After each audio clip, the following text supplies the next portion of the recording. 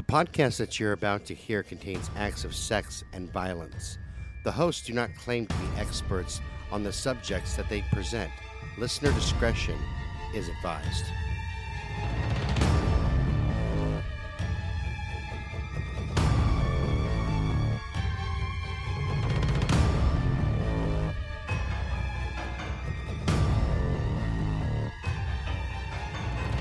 Twisted Blue presents Brutal Nation, a podcast series dedicated to lesser-known serial killers and acts of crime.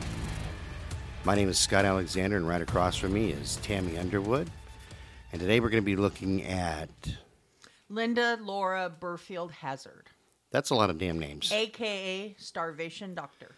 Oh, yeah. I remember you telling me about her. Yeah. That's still a lot of names, man. Yeah.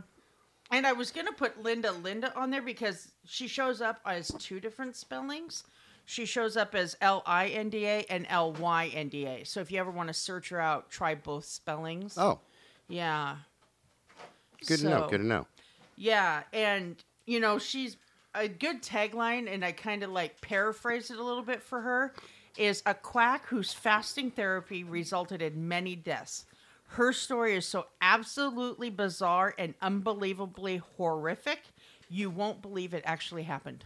Well, you got to think about all the fads that are out now, because she was back from like the 40s or 50s. She was in 1930s, 30s. I believe. Yeah. Okay, yeah, because I couldn't remember the dates that she told me, but think about early 1900s, 1908. Oh my God. She died in 30s.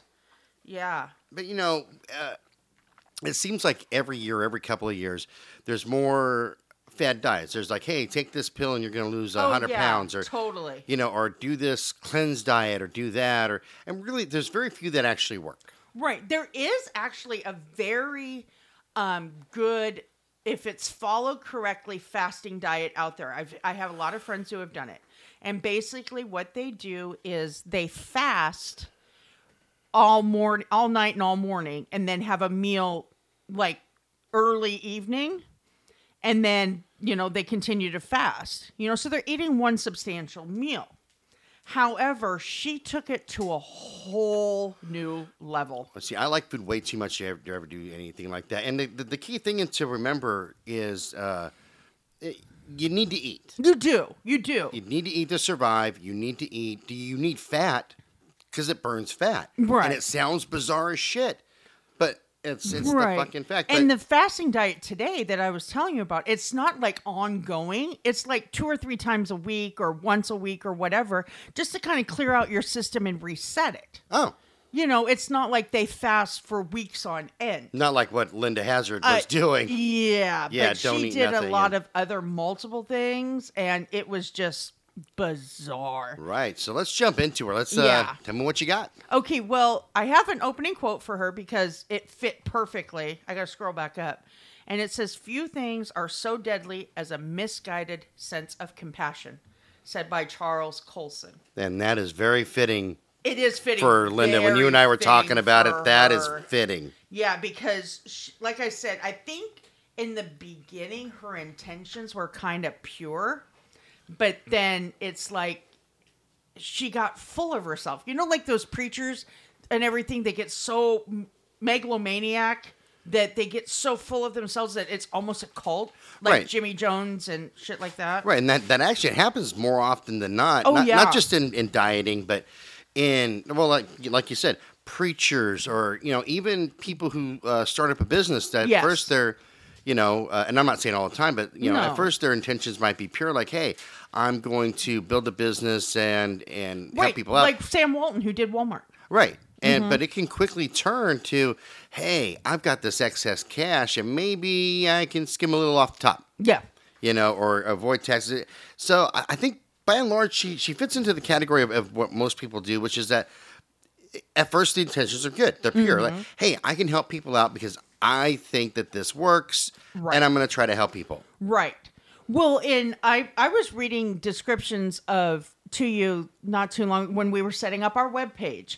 And, you know, for medical or, you know, the medical profession serial killers, because there's quite a few out there. You'd be shocked. Oh, yeah. their reasoning and motivation behind the killings usually is because they feel either A, that it's a sense of compassion, that they're helping these people because they're suffering, or B, they do it because they want to be the ones to either diagnose or save the patient. Right, by and large, that's true. Which is basically Munchausen's by proxy. You know? Right. Yeah, but this lady was one of the rare ones who did it for financial gain, and you'll find that out too. Right. Yeah, right. It's like one of the very rare cases of a medical professional murdering for monetary gain. That's true. Come to think about it, because when we were talking about, the ones that we're researching for what we call our Medical Mondays, our Angels of Death. Yeah, this is what she is. Yeah. Yeah, which she fits in perfectly to that category. But with all of the ones that we're grouping in for this day, you're right on, because the ones like that I'm researching is. It's never about the money. It's not. At the one far extreme, you have complete malice. Correct. The ones like, I just want to know what it's like to kill somebody. And because there are a few of those. Right, and specifically one that we're going to be bringing on a couple Tuesday. Thrill killing is what they call it. Right, that are the one that we're going to bring up on Tuesday. Because they fit into 3 categories. They do, and they are fantastic. Stay tuned for that one, by the way. Yes. You guys are going to love that one. Stay tuned. But, and then some are like, I need this attention. Exactly. And that's what it is. Yeah. Is they want that, because we've talked about that lady in Texas that we'll probably feature too, that gave these patients a certain, it was like succinylcholine or whatever. Yeah. And she gave it to them because it would induce a seizure and she would be right there to save them. Right. Exactly. Yeah. Right. So, but we'll dig further into her because she's a whole different podcast. She is a whole different podcast because even though in her time and era, she was kind of like she was in the headlines a lot. She hasn't been. They've only featured her on like smaller documentary series as opposed to large documentaries that like Ted Bundy's and stuff. Cool. So, all right. So let's talk about Linda. Okay. Well, Linda was actually born in Carver, Minnesota on December 18th, 1867. Her father was Montgomery Burfield, and her mother was Susanna Eel Wakefield, which is E-I-L. It made no sense to me. I think it's his family name or something. Could it be Isle? It could be. It doesn't say where they're from. Oh, they didn't spell it phonetically for us or anything. Yeah, I don't know. Not at all. Which, throw a girl a bone. So I know how That's a different podcast, too. So I know how to pronounce these things. But anyway, she is one of 8 children, and I could find no information on other siblings or where she fell in the birth order. No kidding? Usually that's pretty common when we're doing our research to find out at least where they fell in. Well, but remember we did that one for our Thursday, we researched that one that we're going to feature on this coming Thursday, that male. Oh, yeah. That only fell into the Thought Provoking Thursday podcast because it's like there was no fetish involved. There was no, you know what I mean? Gotcha. Okay, cool. So, yeah. So with him, I had a hard time finding anything on his siblings as well. And it just happened to mention because his manifesto said he was the oldest. Oh. So, it's kind of hard especially back then. Well, yeah, it's true. Not a whole lot of records going on. Well, right. And I didn't dig into census reports out of Minnesota at that time. So, but anyways, she actually received a minimal amount of formal training as an osteopathic nurse. So she wasn't even a real doctor. She was just a nurse who thought she was a doctor. Exactly. But she never graduated this program, and she never received a degree. Jesus Christ. However, this is what the kicker is. And the reason why I found out about her is because my son and I went to Seattle, and we took that ghost tour around Pike's Market. Oh, yeah. And they mentioned her because she is the state of Washington's first female serial killer ever. Right, and the great part is she's from my state, where I'm currently living. Because I live here in Washington. That's kind of why I wanted to feature her first. Because it's like, it's this area, and that's what fascinates me a lot about the local ones. It's like, dude, seriously? But in Washington, she was licensed as a doctor. How do you get licensed as a doctor? Now, this is where I'm legit confused because this is why I'm glad that you and I don't research together. Exactly, because we'd overlap and right. Because then I would have no commentary.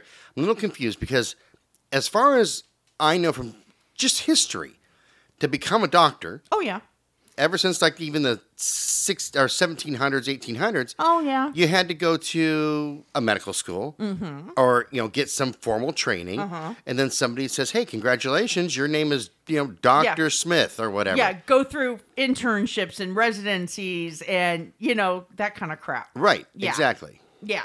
Well, anyways, this is how it happened. Because remember, this is at a time, you got to think about it, where snake oil salesmen and everything, those people who have this contraption will do this. Remember how you see like in old time TV shows from that era where they have this machine that like does like UV lights and it's supposed to cure everything? Yeah. Yeah, exactly. Yeah. So she was basically what they considered natural medicine or alternative medicine. But it's essentially a snake oil salesman. Pretty much. And so she fell under the loophole in Washington law licensing law at that time. So she was it grandfathered certain practitioners of alternative medicine who didn't have a medical license. So essentially, this loophole gave her a license to practice medicine legally. Good job, Washington. Good job. Good job, Washington. We knew you were good for something. Jiminy Christmas. So... And this is the thing is, at the time of her trial, she is quoted as saying, because they kept saying, Mrs. Hazzard, right? She goes, I have told you, and I'm going to like do it like, because I'm sure she was gritting her teeth when she said it. I have told you time and time again, it is Dr. Hazzard. Mrs. Hazzard is my mother-in-law. Jiminy Christmas. She was really, she was full of herself. Yeah, oh, totally, man. Like, I'm a doctor. I mean, I've had no formal training, but I'm a doctor. And the messed up thing is, you got to think about back in that time frame. People really were a lot more gullible than they are today. Oh, yeah. You'll find out how gullible some of these people... I touched on a lot of... Because she's only convicted of one murder. But she's implicated or, a suspect, and I think it was 19, including her own. Right. And that's not saying that there's not people who are gullible to medical people today. No, but back then... Let me bring up the guy who did Four Loko and did Botox injections into people's faces in Jacksonville, Florida. That's the other podcast that Twisted Blue does, and it's called the Scotty and Squat Show, and you should listen to that one. I mean, for those who haven't listened to it already, you should tune into that one because it's more comical based and everything. It's not as serious. But yeah, so people are still gullible to this day. They are. Then everybody was still kind of on the I want quick answers thing. Exactly. And they still are. They are. But that's why, we have these superbugs out there like COVID because people are like, oh, I have a fever. Give me an antibiotic. Yeah. And it's not an antibiotic. It's not a bacterial infection. True. So tell me more about Linda. Anyway. That way we don't run out of too much time. So she even wrote, and you can still find them to this day because I'm actually ordering a couple from Amazon, medical, quote unquote, medical publications. Get the hell out. Now, for real? For reals. She's springing this on me. She has like 7 or 8 of them on there, that have been published and everything. But yeah, I'm going to actually order a couple because I want to read what she said. We're going to have to do a second podcast We're going to, and just like excerpts from her books. Totally. So but, yeah. Let's talk more about good old Linda. Yeah. So her practice was to cure disease by fasting. And she began this in Minnesota. And basically what fasting does is it allows the digestive system to rest and be cleansed, thus removing impurities from the patient's body. Now, is that an actual fact? Or is that is an actual fact. What Linda had said? No, that is an actual fact. It's like definition why we should fast at least, occasionally. Well, it actually because makes we get sense. backed up. Well, it kind of makes sense on the thinking about, like when I've been sick in the past and your body naturally tells you, dude, you don't want to eat anything. Like, you don't want soup. You don't want nothing. Because we're not there right now. Yeah, exactly. That's why you should always keep liquids in your body. But she claimed it would cure anything, and I quote, anything, from toothache to tuberculosis. Jiminy Christmas, those days spinning. Those are very extreme opposites, are they not? Yeah, they're not even like remotely close. Yeah, it's like very like left and right pH balance spectrum here. Right, because let's say you're going through therapy, which I've done like for my leg, or better yet, is even my back. Exactly. And so they're focusing on things to strengthen your back. Yes. Okay. That would be different exercises than when I've hurt my leg. Precisely. Way polar opposite different things to strengthen. Yeah. So there's no way that any medication or any treatment is going to cure. Like, hey, I have a toothache. Oh, don't eat for 2 weeks. Well, I have tuberculosis. Don't eat for 2 weeks. Well, I mean, and I know you should know as well as I do, when you have a severe toothache, not even aspirin or ibuprofen helps. So you can't tell me fasting helps. No. Yeah, nothing helps a toothache except for treatment. Right. On your tooth. Right. It has to be like, and that's a dentist. That's not a doctor. That is, a dentist. Yeah, I'm not going to my freaking, family practice doctor and saying, I got a toothache, take care of this. Right. Yeah, because, I mean, when my son's wisdom teeth came in, his doctor said, I think you have viral meningitis. So he had to go get a spinal tap and everything. Then come to find out, it was just his damn wisdom teeth. That's awesome. Yeah. It was like, dude, we're getting off on a tangent. I know we are. So it's a bad habit we have. We do. But she added her own spin on this popular practice around that time. So her regime included the fasting and everything, plus daily and her fasting was bizarre as well. You mean regimen, right? Huh? You mean regimen. Yeah, that's what I meant. Okay. I don't know why I said regime. I was a little confused. I spell it regimen. Leave me alone. Okay, just checking. Apparently, I don't know how to speak today. But the first part of her added, because it came in 3 parts, the fasting, which I'll talk about the extreme she went to there a little bit. Daily enemas, which went on for hours. And they involved up to 12 quarts of water. That is 4 quarts to a gallon. That's 3 gallons of water that she is pumping into somebody's backside. I actually know a little bit about enemas. M&Ms? It's contagious. Oh, my God. It is. But enemas, only because, like, when my dad was in the final stages of his life, I'd say, like, the last year of his life, my stepmom had to give him enemas. Right. And one was mineral oil, and the other one was saline, or it was something like that. I can't remember what the other one was. Probably. And these are small bags. And the only reason I know this is because me and my dad talked about, my dad had no filters. Like you. Like me. And, we'd sit down and we talked about everything from sex life to, what was going on. And I remember him looking at me going, and, Karen over here, she's got to give me 2 enemas and this is what happens. Well, I don't need to know that. Like a week or a day? I think it was like a week or every other day. Yeah, I can't she quite was remember. doing this every day. But you're talking like a gallon.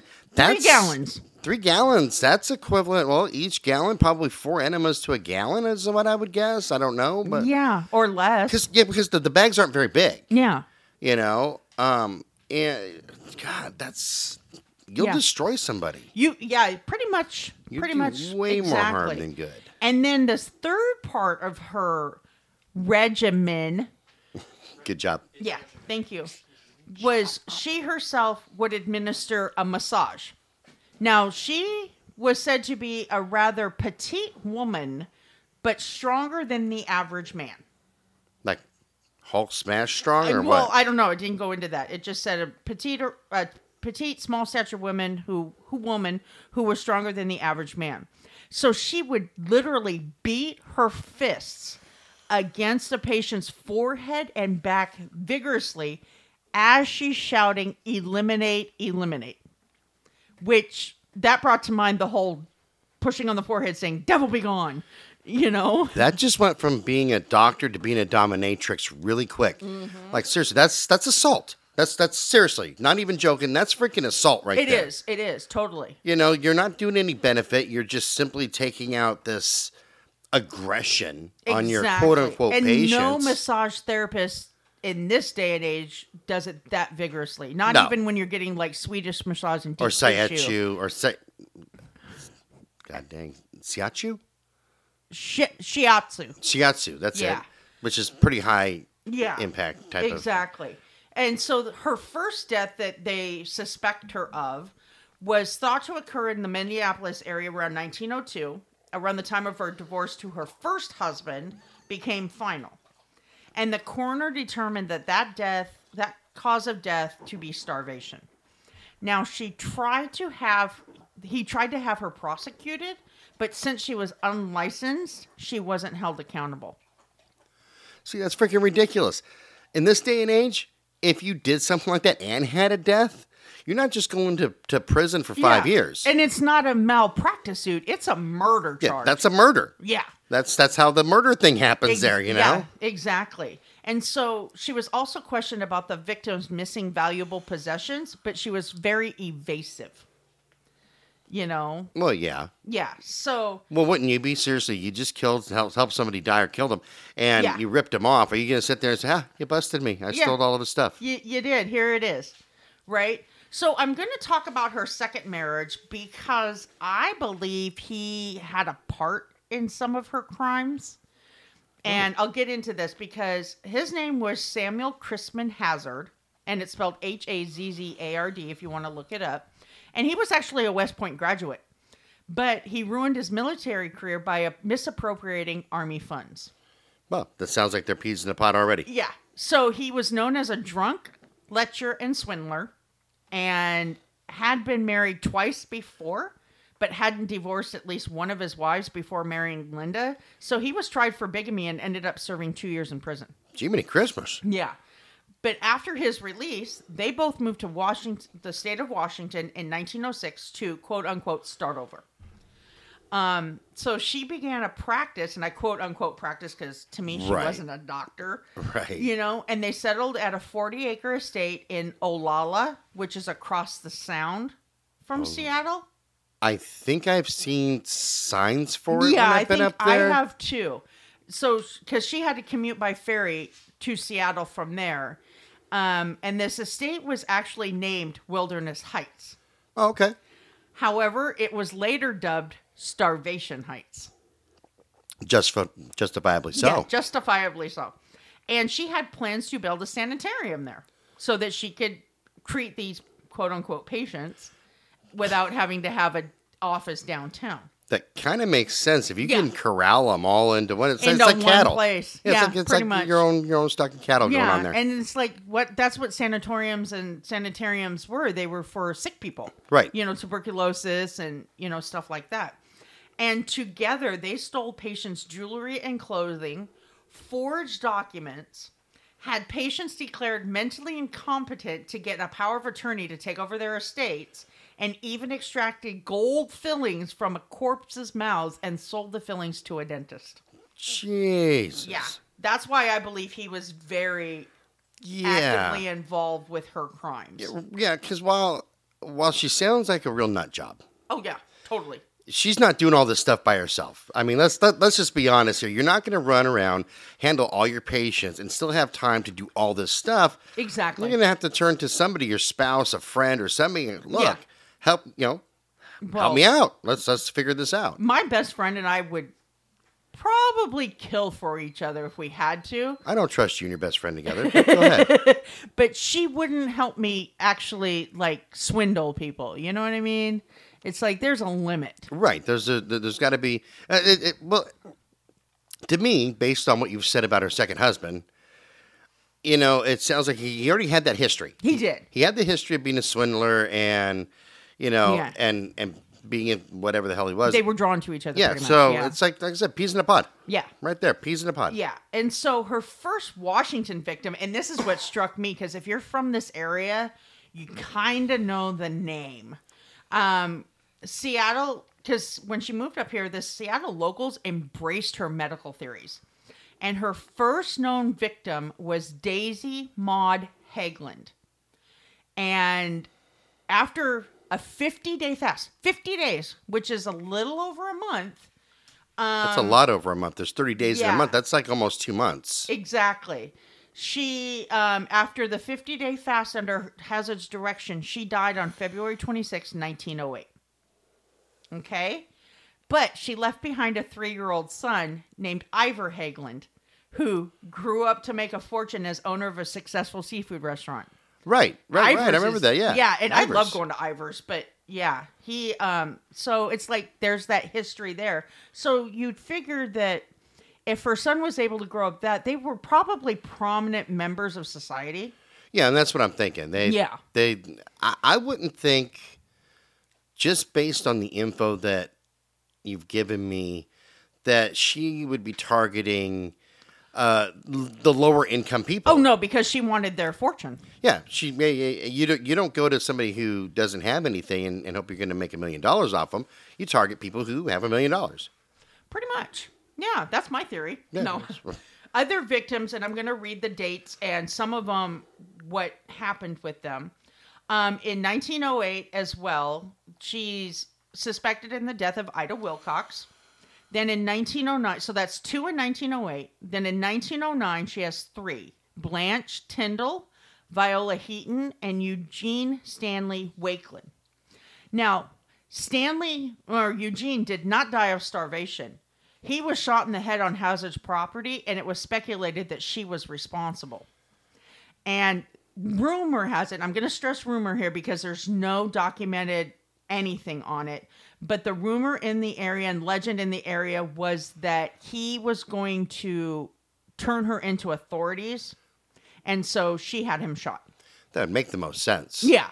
Like I said, it's just rumor. It's just speculation. Don't quote me and don't say it. I don't want people to say, "Oh, she said." No, totally. Yeah. It's we have no proof of that. But honestly, if that's the rumor, it kind of a lot of legends are based on fact. Yeah, it kind of goes along with the whole MO that the whole thing that she's going through, or that she's doing, and here she wants to keep her sanitarium alive. Right. Well, at this time it wasn't open yet. Oh. But she was trying to get the money. And so if she's swindling these patients and everything, that is embezzlement, or what do they call it? Larceny at the least. That's larceny. Yeah. Well, you're right. You know what I meant. It's been a day. I'm telling you. It has been. But anyway, so in 1910, so that's 2 and 8, 19... In 1909, there's 3. In 1910, she also had 3 of them. Maud Whitney. And then there was Lewis Emerson, better known as L.E. Rader Sr.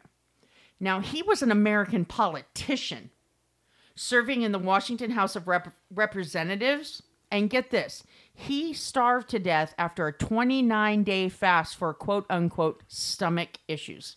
Gee, many Christmas. Less than a month. That one lady lasted 50 days. Yeah. And she was really sick at the time anyways. So for her to last almost 2 months being very sickly, and this guy only lasting for 29 days because of stomach issues, that's saying that she upped her game. Oh, totally. Yeah. Totally. Yeah. And then we have Earl Edward Erdman. Yeah, say that 3 times real fast. I can't even pronounce the last name, so go for it. Yeah.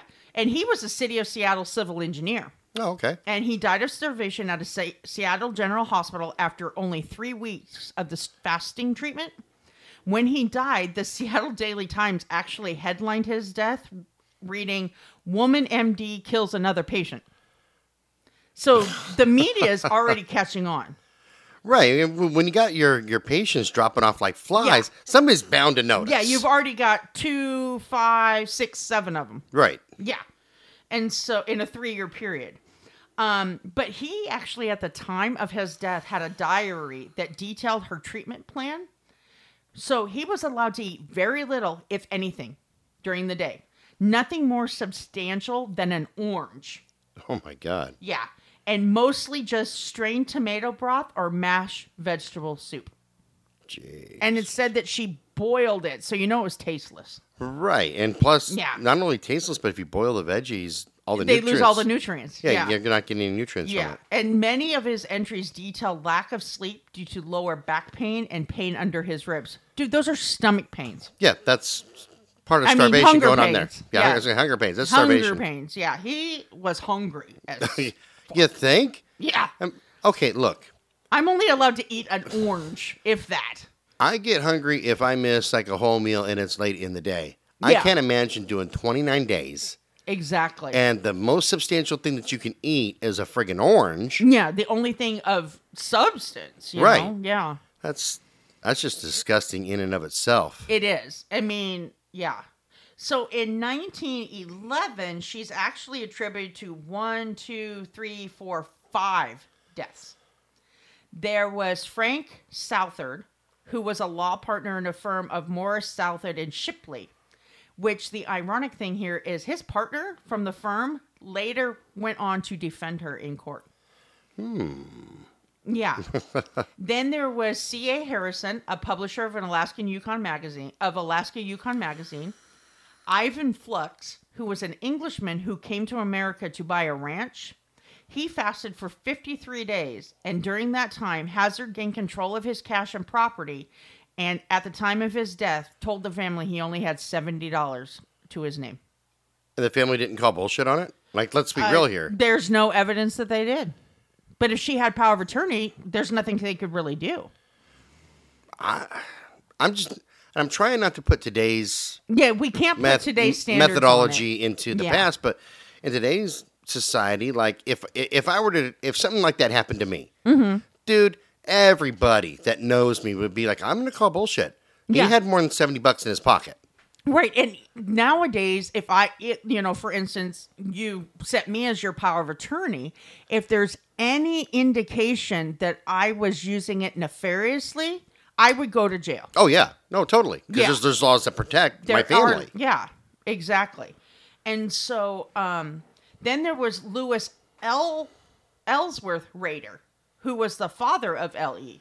Okay, I was just said. Yeah, I had to look that up because I'm like, that's the same name. Yeah, there's some, these two match. Yeah, and he was the publisher of Sound View magazine, and she was treating him at the Outlook Hotel, which is known as the Rector Hotel on 3rd and Cherry now.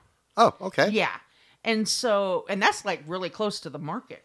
So authorities tried to convince him to leave the hotel, but he refused. So Hazzard took him to a quote-unquote undisclosed location, like he's the vice president or something, and he died weighing less than 100 pounds, and he was 5'11". Jesus. Yeah, my best friend's daughter is maybe 5 foot, and she weighs less than 100 pounds soaking wet. Right, but she's tiny. I can imagine a taller, bigger guy only weighing less than 100 at death. He must have been just skin and bones. Yeah, totally. Because I looked it up. The average weight for a 5'11" is right around 2 bills is what, 200 pounds. 200 pounds, yeah. Yeah. I mean, and that's like low end. Right. Well, it's, if you look at the BMI, I think it's like 170 to 190 or something like that. Right. But it's way more than 100 pounds. Oh, yeah. And the Seattle health director at the time could not intervene because she was licensed and the patients were willing participants, but said he would only step in if she started treating children. That's ridiculous. Exactly. That's what I said. And then her last victim that year was Claire Williamson. Now, Claire Williamson is very significant here because that is the one that she was charged with her death. Oh, okay. Yeah. That's the one murder she got charged with. That's the one murder she got charged with. Now, Claire Williamson and her sister Dorothea were two sisters in their early 30s. And they were actually British hypochondriacs who were very, very rich. Nice. They had read, while they were visiting Victoria, BC, they read an ad for one of Hazzard's books while they were visiting. So they ordered the book, and at the time when they received the book, they also received a brochure promoting the Institute of Natural Therapeutics in Olalla. Well, yeah, because you can't say, hey, starvation diet of Olalla. Yeah, starvation diet, Seattle.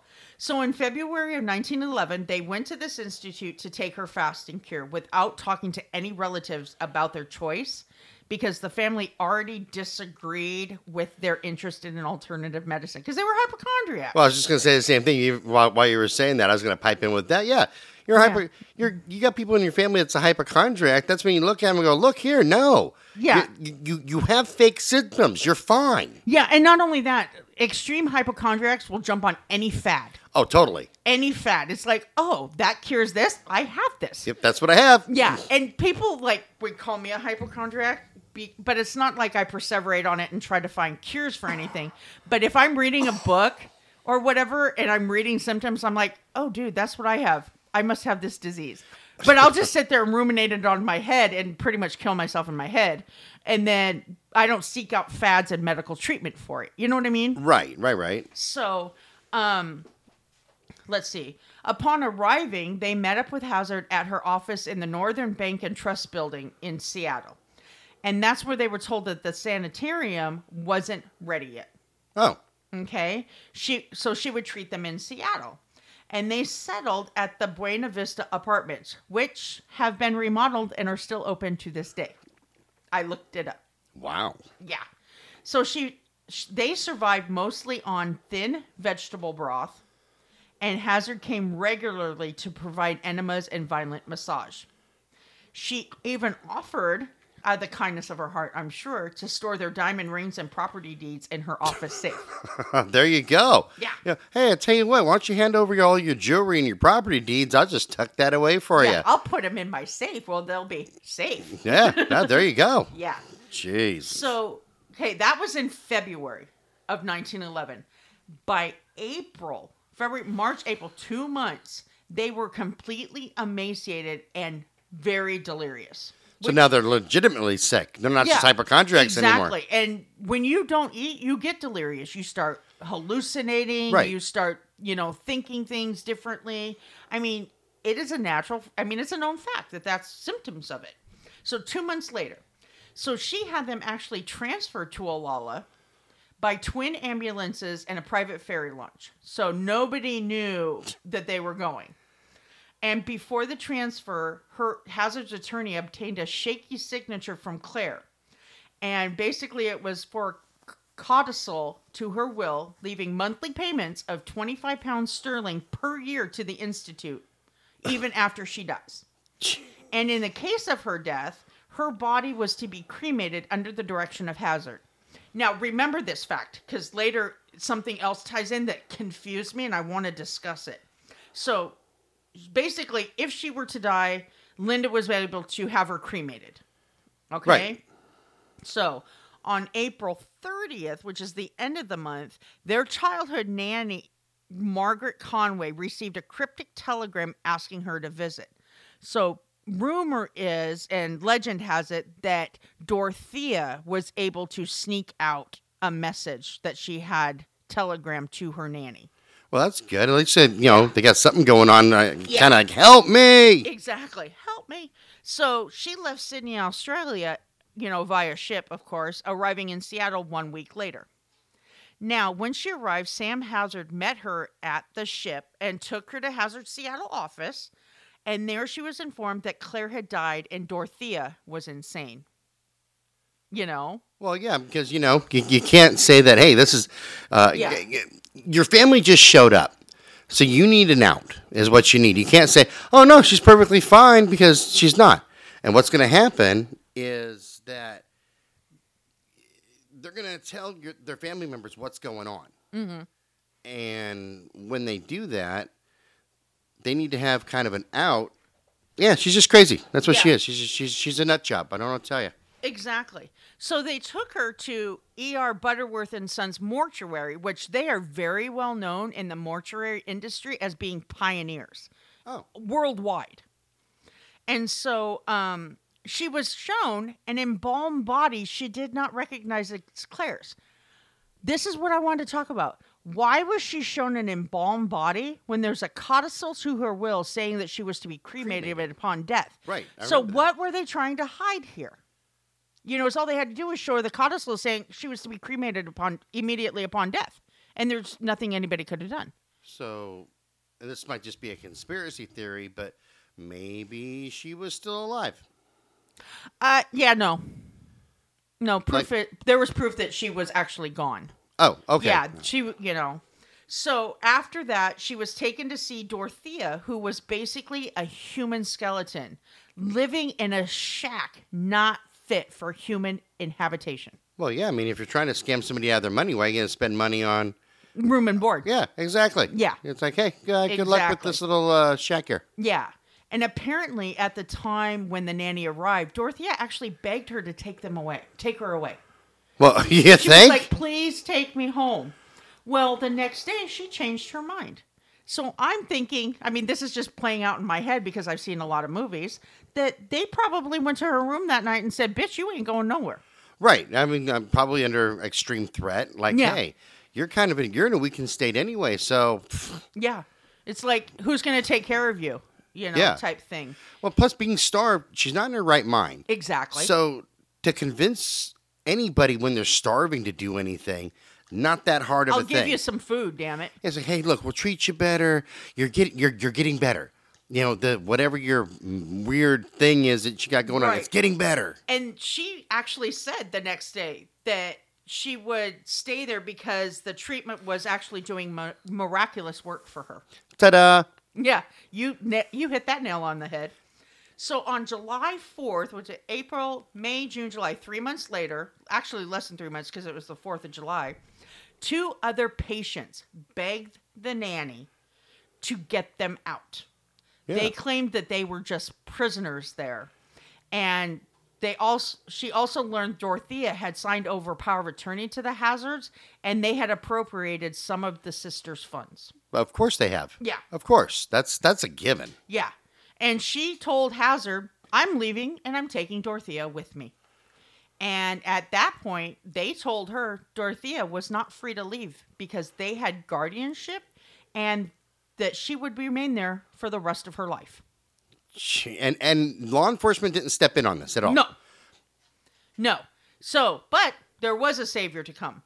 Conway had snuck a cable to their uncle who lived in the Portland, Oregon area. Which means a message, right? 3 miles away. Yeah, just a message saying they need your help. Because if we say cable, people are going to be like, what does the cable have to do with it? Because it's a telegram or something like that. Kind of where my mind went too. So, yeah. I mean... No, so she sent a message to their uncle in Portland, which is 3 hours away, 4 hours? Yeah. Back then it was probably a little longer. Probably 6 or something. Train. Because Interstate 5 wasn't even created then. Right, so it had been train, and so that was a little longer. Yeah. And so he arrived to rescue them. And at the time, mind you, she's only 30-some years old. They don't say how tall she was. She weighed only 60 pounds. That's less than a 12-year-old child. Jiminy Christmas. 60 pounds. My dog weighs more than 60 pounds. I think that you hide this information from me and don't tell me ahead of time. I do. I give you the bare bones. I am just absolutely freaking disgusted. Yeah, exactly. But that's because so could food you means imagine so much what to me. she looked like? No, I don't even want to imagine that because in my mind, because you know how important food is to me. Oh, yeah. Just because of the way that I was raised. Exactly. I can't imagine voluntarily starving yourself when you can go get food, or being so cruel to another person. Yeah. Or that you're an emaciating. animal. Or an animal or anything. Yeah. Where you're going to deny them food, and you're looking at this person, they're withering away, they're emaciated, and you're like, no food for you. I'll give you a little bit of this messed up vegetable broth, but that's it. And an orange. Yeah, exactly. That's disgusting. Well, exactly. And my basset hound weighs 50 pounds. That's right. I mean, and he's little. Right. So it's like, that's what I compared it to. And I'm like, that makes no sense. None. And nobody's doing anything. That's why I'm a little shocked, even for it being the early 1900s, that law enforcement didn't step in and go, hey, look, this is an act of cruelty. Exactly. Because even if they're adults and they're seeking this treatment, they're not seeking that extreme. Right. Yeah. And that's how I looked at it. Or at least question it, going, okay, you said that you're offering this right here, but in reality, we're looking at your patients. They're all emaciated. You're not feeding them. They're living in shacks. You're beating them. Because by this time here, if you're giving these quote-unquote massages and they're already being starved, they're going to be bruising up pretty easy. Yes. And not only that, is she's flushing out their system that basically has nothing in it. Yeah. Every day. Yeah. So he arrived. He actually came up and tried to rescue them. And like I said, she only weighed 60 pounds. But the Hazzard, when he said, I'm taking her, the Hazards presented him with a bill for $2,000, saying that they wouldn't allow her to leave without paying because she owed them that money for being there. That's because ridiculous. of the treatment they provided. That is sick. Right, because consider $2,000 is a lot to people today. Today. Can you imagine back then? That's like what? Then, at least 10,000. At bare minimum. I would probably venture to say closer to 100. Yeah. That's a ridiculous amount. Ridiculous. And so he was actually able to negotiate a smaller ransom. They called it ransom, and took Dorothea out of there. Now, at this time, they went down to Tacoma and spoke to the British consul because she's technically a British citizen. Right. And they pressured Kitsap County, which is the county that Olala's in, to prosecute. But they were told that the county could not afford to do so. What? Yes. They actually were told, we can't afford to do that, so too bad. So, Jesus. Dorothea actually put up the funds and paid for the prosecution from her own money. That's... To prosecute for the murder of her sister. Just absolutely appalled. Yeah. Absolutely. Me too. Just disgusted and appalled to this. In August of 1911, Hazzard was arrested. So you figure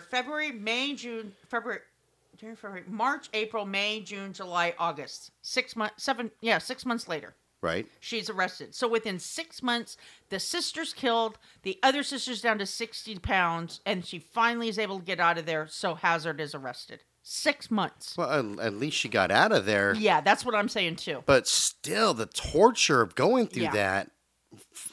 God. Yeah. Now, the Tacoma Daily News headline read at that time, officials expect to expose starvation atrocities, Dr. Hazzard depicted as a fiend. Well, because she is. She was. Let's just call a spade here. Yeah. She was very... Yeah, no. I mean, I can't even come up with a suitable term because fiend to me is too mild. I agree. So there was that. And then Hazzard claimed she was being persecuted for being a successful woman and that traditional doctors resented her success as and opposed natural cures. No, that's ridiculous. Yeah. No, dude. They're not resentful of you. They freaking can't stand the fact that you're killing patients when Hippocratic Oath, I'm sure, was in effect at that time, too. I wonder. Well, because it's based on Hippocrates' theories. Yeah. I just don't know if it first do no harm. Right.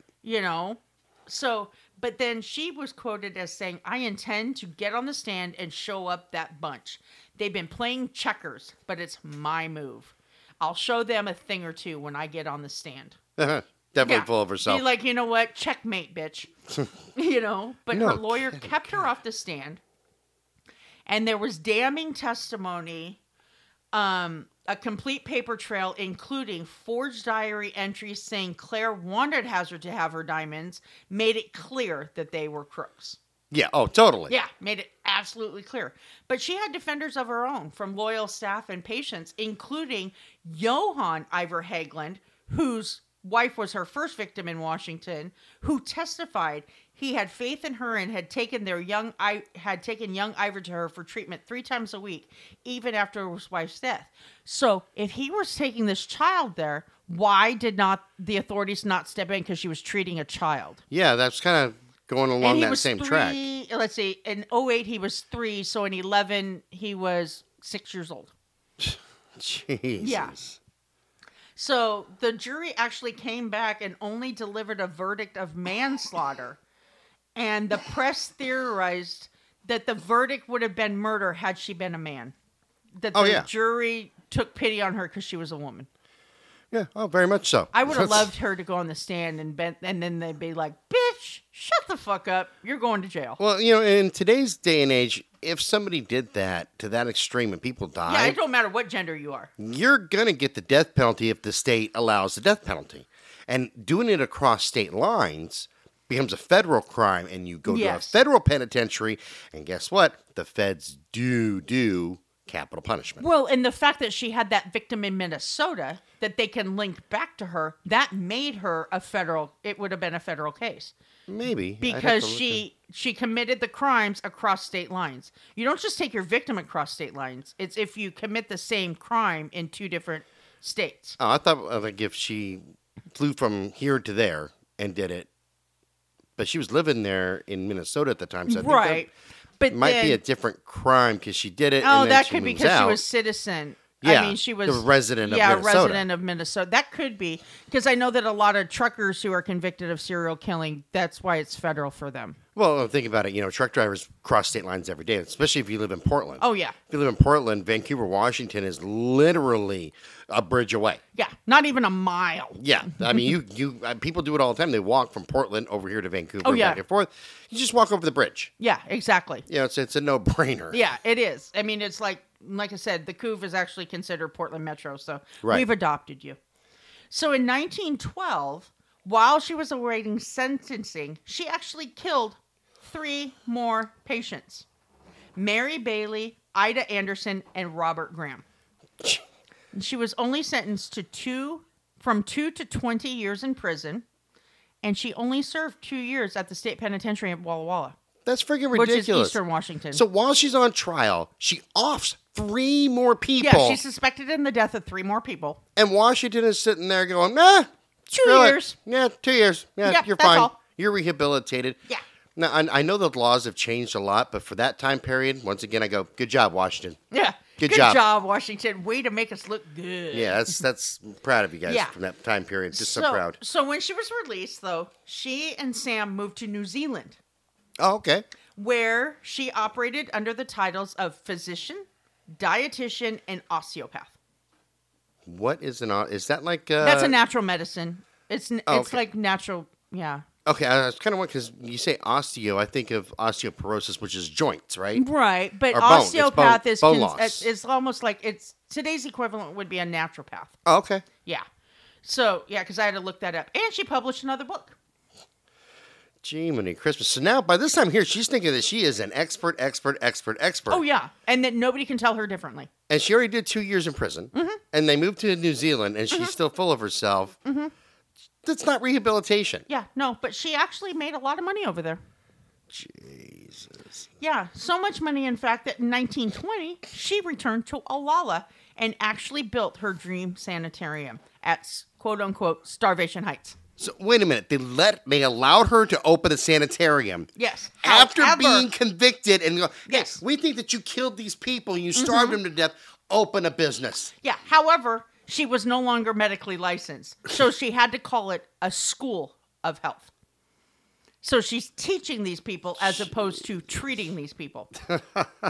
Yeah. That's ridiculous. Hello. Is it semantics right there? That's ludicrous, and get this, man. The building included a basement autopsy room, and she continued to starve people to death, but there were no reports of additional charges. That is friggin'... Now, this is where karma steps in. In 1935, 15 years later, it burned down. The sanitarium burned down to the ground. Please tell me she was inside when it happened. No.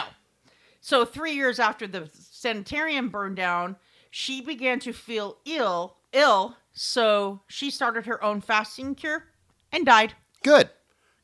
Yeah. An eye for an eye. That's the whole thing. Yeah. That's exactly how I look at it. So it's like, you know what, bitch? You killed all these people. You think you're doing them good, when you're not doing shit. And now your own quote-unquote treatment killed you. It's like, And she actually got off easy if you think about it, because I'm pretty sure that while she was dying from starvation, nobody's doing a quote-unquote massage on her. Or a 4-hour enema. Enemas and everything like that. Yeah, nobody's doing that to her. She's just starving herself to death. Yeah, she's just not eating. That's, which they do say that severely ill patients, that's one way to know that they're going to pass away is because they stop eating. Right. That's like animals, too. Yeah, exactly. When your dog or your cat or whatever quits eating, then that's when you look it's at pretty them and much the end. Yeah, it's like, you're at the end of your life, dude. Yeah. And so today, her books can still be found in some bookstores and Amazon. Actual total number of victims is actually unknown. These are just the ones that were known. And she is considered Washington's first female serial killer. So she's actually in the record books. That is awesome. Yeah. You featured the first serial killer of the great state of Washington. Yeah, as our first serial killer podcast episode. That's very fitting, you know? Yes, very. So, okay, I'm gonna recant my sarcastic things about Washington and how they handled things and all that good stuff. Yeah. Because they never had a serial killer before. Never. So this is brand new to them, well, as far as a female serial killer. So they don't have that mindset yet. Precisely. That, hey, women are capable of this too, because us men have been barbaric since the beginning of time. Oh, yeah. I mean, you drug us around by our hair, remember? We can't drag it around by the feet, but that's a whole different story. They fill up. That's a different way. That's a different podcast. Right. Bet you guys thought this would be a serious murder thing, huh? Yeah. So the mindset is not there at that time. Right. To say, hey, women are capable of these great acts of violence and torture, because truly that's what it is. There was a lot of violence involved with these quote unquote massages. The enemas, violent, very violent. You know, the only passive part of that is the starvation. So they don't quite know how to handle this yet, right? And I think that's probably also why she got the lesser sentence, because the jury and the judge is sitting there going, I don't think women are actually capable of this. Right, and she was quote unquote doing this as part of a medical practice. Yeah, so it's very, very confusing. Very easy to confuse that. Very, because we're going to feature sometime down the road for our Twisted Tuesdays, which we try to do couples and pairs on that. You know, couples, pairs, and group of serial killers. You know, that acted in groups of a married couple down in the South. And so, remember I was kind of telling you a little bit about that. Right. Now, they treated her completely differently. Well, yeah. Like, complete 180. It's the South. We hang people. Yeah. You don't hang them. You take them out to the backwoods, shoot them, and bury them, and they think that they just walked away. I would know nobody who ever did that. No. You don't know anybody, but you've heard stories. Heard rumor.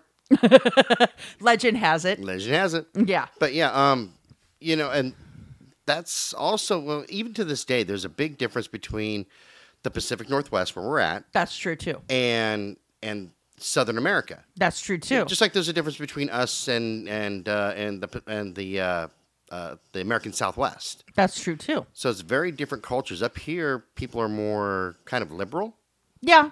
And we do, like, gear more towards natural medicine and green. Oregon's a green state. Yeah. And I think Washington is too, where they put a lot of emphasis on recycling and, just composting and stuff like that, to kind of save the environment. Right. And I'm all for that. But what I meant is, like, here, I find that people in the Pacific Northwest, especially Portland, Vancouver, they really want to think the best of everybody. By and large. Right. There's probably a reason, there's a catalyst, And what I've noticed a lot in the South and in Texas and things like that. Oh, especially Texas. Texas is amazing because they have a whole defense on he needed killing. But he deserved it. Yeah, well, I have that conversation a lot with my friend Susan, who lives in Texas. Yeah. But, it's a way different mindset. It is. Very different. Here, if somebody breaks into your house, or better yet, if somebody molests your child and you go to their house and you kill them, well, you're a murderer. Right. You're going to go to prison. Yeah. Well, and I know Oregon for a fact, and it might have changed now, but back in the early 90s, 80s, up until the early 90s, they had no self-defense law. But if somebody broke into your house and you shot them as soon as they came over the threshold, not if they were outside, but if they were inside, right, then it was justifiable. But if that person was whooping your ass, you could not harm them. You can hurt them enough to get away from them, but you are not allowed to kill them. Jeez, we have to have a whole podcast about that crap. We do. And I think we need to make it a different, weird laws across the nation. Okay, that's a different thing. So, what else do you have for me for Linda? You have anything else? No, that's actually pretty much it. I was just, like I said, I was very flabbergasted by this. When they were talking about it on this tour, I'm like, no, you're lying. I'm pretty flabbergasted that her books are still available on Amazon and all that stuff. They pretty much tell you how to kill yourself. Can we feature a link on the website? I can probably feature a link on the website to link to the Amazon books that are for sale. That is a good idea. Because I tried to download them on Kindle and they're not available on Kindle. You can only get excerpts. Oh, okay. But and I think paperback, one of the books is only like $7.99. Yeah, so this isn't expensive, but it sounds like it'd be a really good read too. Yeah, I think so. I really believe it would be. Because, now that you've heard about her and know her history, you'll read the book with a totally different perspective. Oh yeah, I'm thinking about a lot of things in different perspectives right now. Are you? Oh yeah. Yeah, me too. I'm thinking naturopath is not the way to go. Well, actually, in this day and age, nowadays. it really is. I've seen a naturopath for several things. I've known several people who have. Right. And there's actually, you can go to school to become just a naturopath. You can. There's several colleges. My son has a friend whose mom is a naturopath, and she's very successful in our area. Yeah. You know, I'm all for more natural medicine as opposed to putting chemicals into my body. But it's a personal choice, and I'm not swinging either way as far as I'm not telling anybody, hey, you know, everything has to be all natural. It's just my own private choice. But then you're not opposed to taking antibiotics when you need to either. Right. So. Or an inhaler for my asthma or anything like that. But, you know, boys and girls, just take a little tip from this. If the person, even if it's a regular doctor that you got to go get a prescription or a naturopath or whatever. Research them. Not only that, but if they're doing something that might seem a little shady. Yeah, you might want to take that to heart. Yeah, exactly. You know, I mean, and I guess we can refer back to the Botox guy out of Florida. Yeah. That was, you know, drinking himself and giving his patients liquor before he would do the treatments. Right, exactly. So it's like, you know, you gotta kind of like, you know, this doesn't seem right. I think I'm gonna get the fuck out. Yeah, no, exactly. Yeah. So, and don't give anybody your power of attorney unless you know and trust them. Yeah, especially your doctor, man. That's exactly. And no doctor today will take power of attorney. Some medical facilities will, like long-term care facilities, because they are held accountable. However, no practicing doctor will take a power of attorney because it's considered a conflict of interest. That makes sense, yeah. Yeah. Makes sense. So, you know, it's like I said, the whole case just floored me. I'm like, that did not happen. And so when I went back and started looking into it, I'm like, oh my goodness, we have to feature her. No kidding, man. Yeah. That's an amazing story right there. It is an amazing story. Absolutely terrifying. And I haven't found any documentaries on her, but then I didn't do a deep search either. So, yeah. Well, we'll come back and feature her again when we get yeah, I would like to feature again once we've read some of her books so that we can be like, okay, this is what she really believed. Yeah, no, totally. You know, because because there's another one we'll be doing on Thursday that I want to come back and visit him again once we get his manuscript. No, his manifesto, yeah. Damn good idea. Yeah. All right, we're going to wrap this one up. This has been Brutal Nation. You can send us an email at brutalnation.cast@gmail.com. You can find our website at www.twistedbluellc, all one word, .com. Click on Brutal Nation. You can leave us your questions, thoughts, comments, or any other killer that you might want us to bring up. Yeah. And I'd actually be interested in people's comments about this episode because I want to know what other people think about, you know, naturopath and all that other stuff. Right. We'll read them in the podcast. Yeah, we will. Do the second feature. Yeah. This has been Brutal Nation, a Twisted Blue production. We'll catch you guys later. Copyright 2021. Bye, everybody.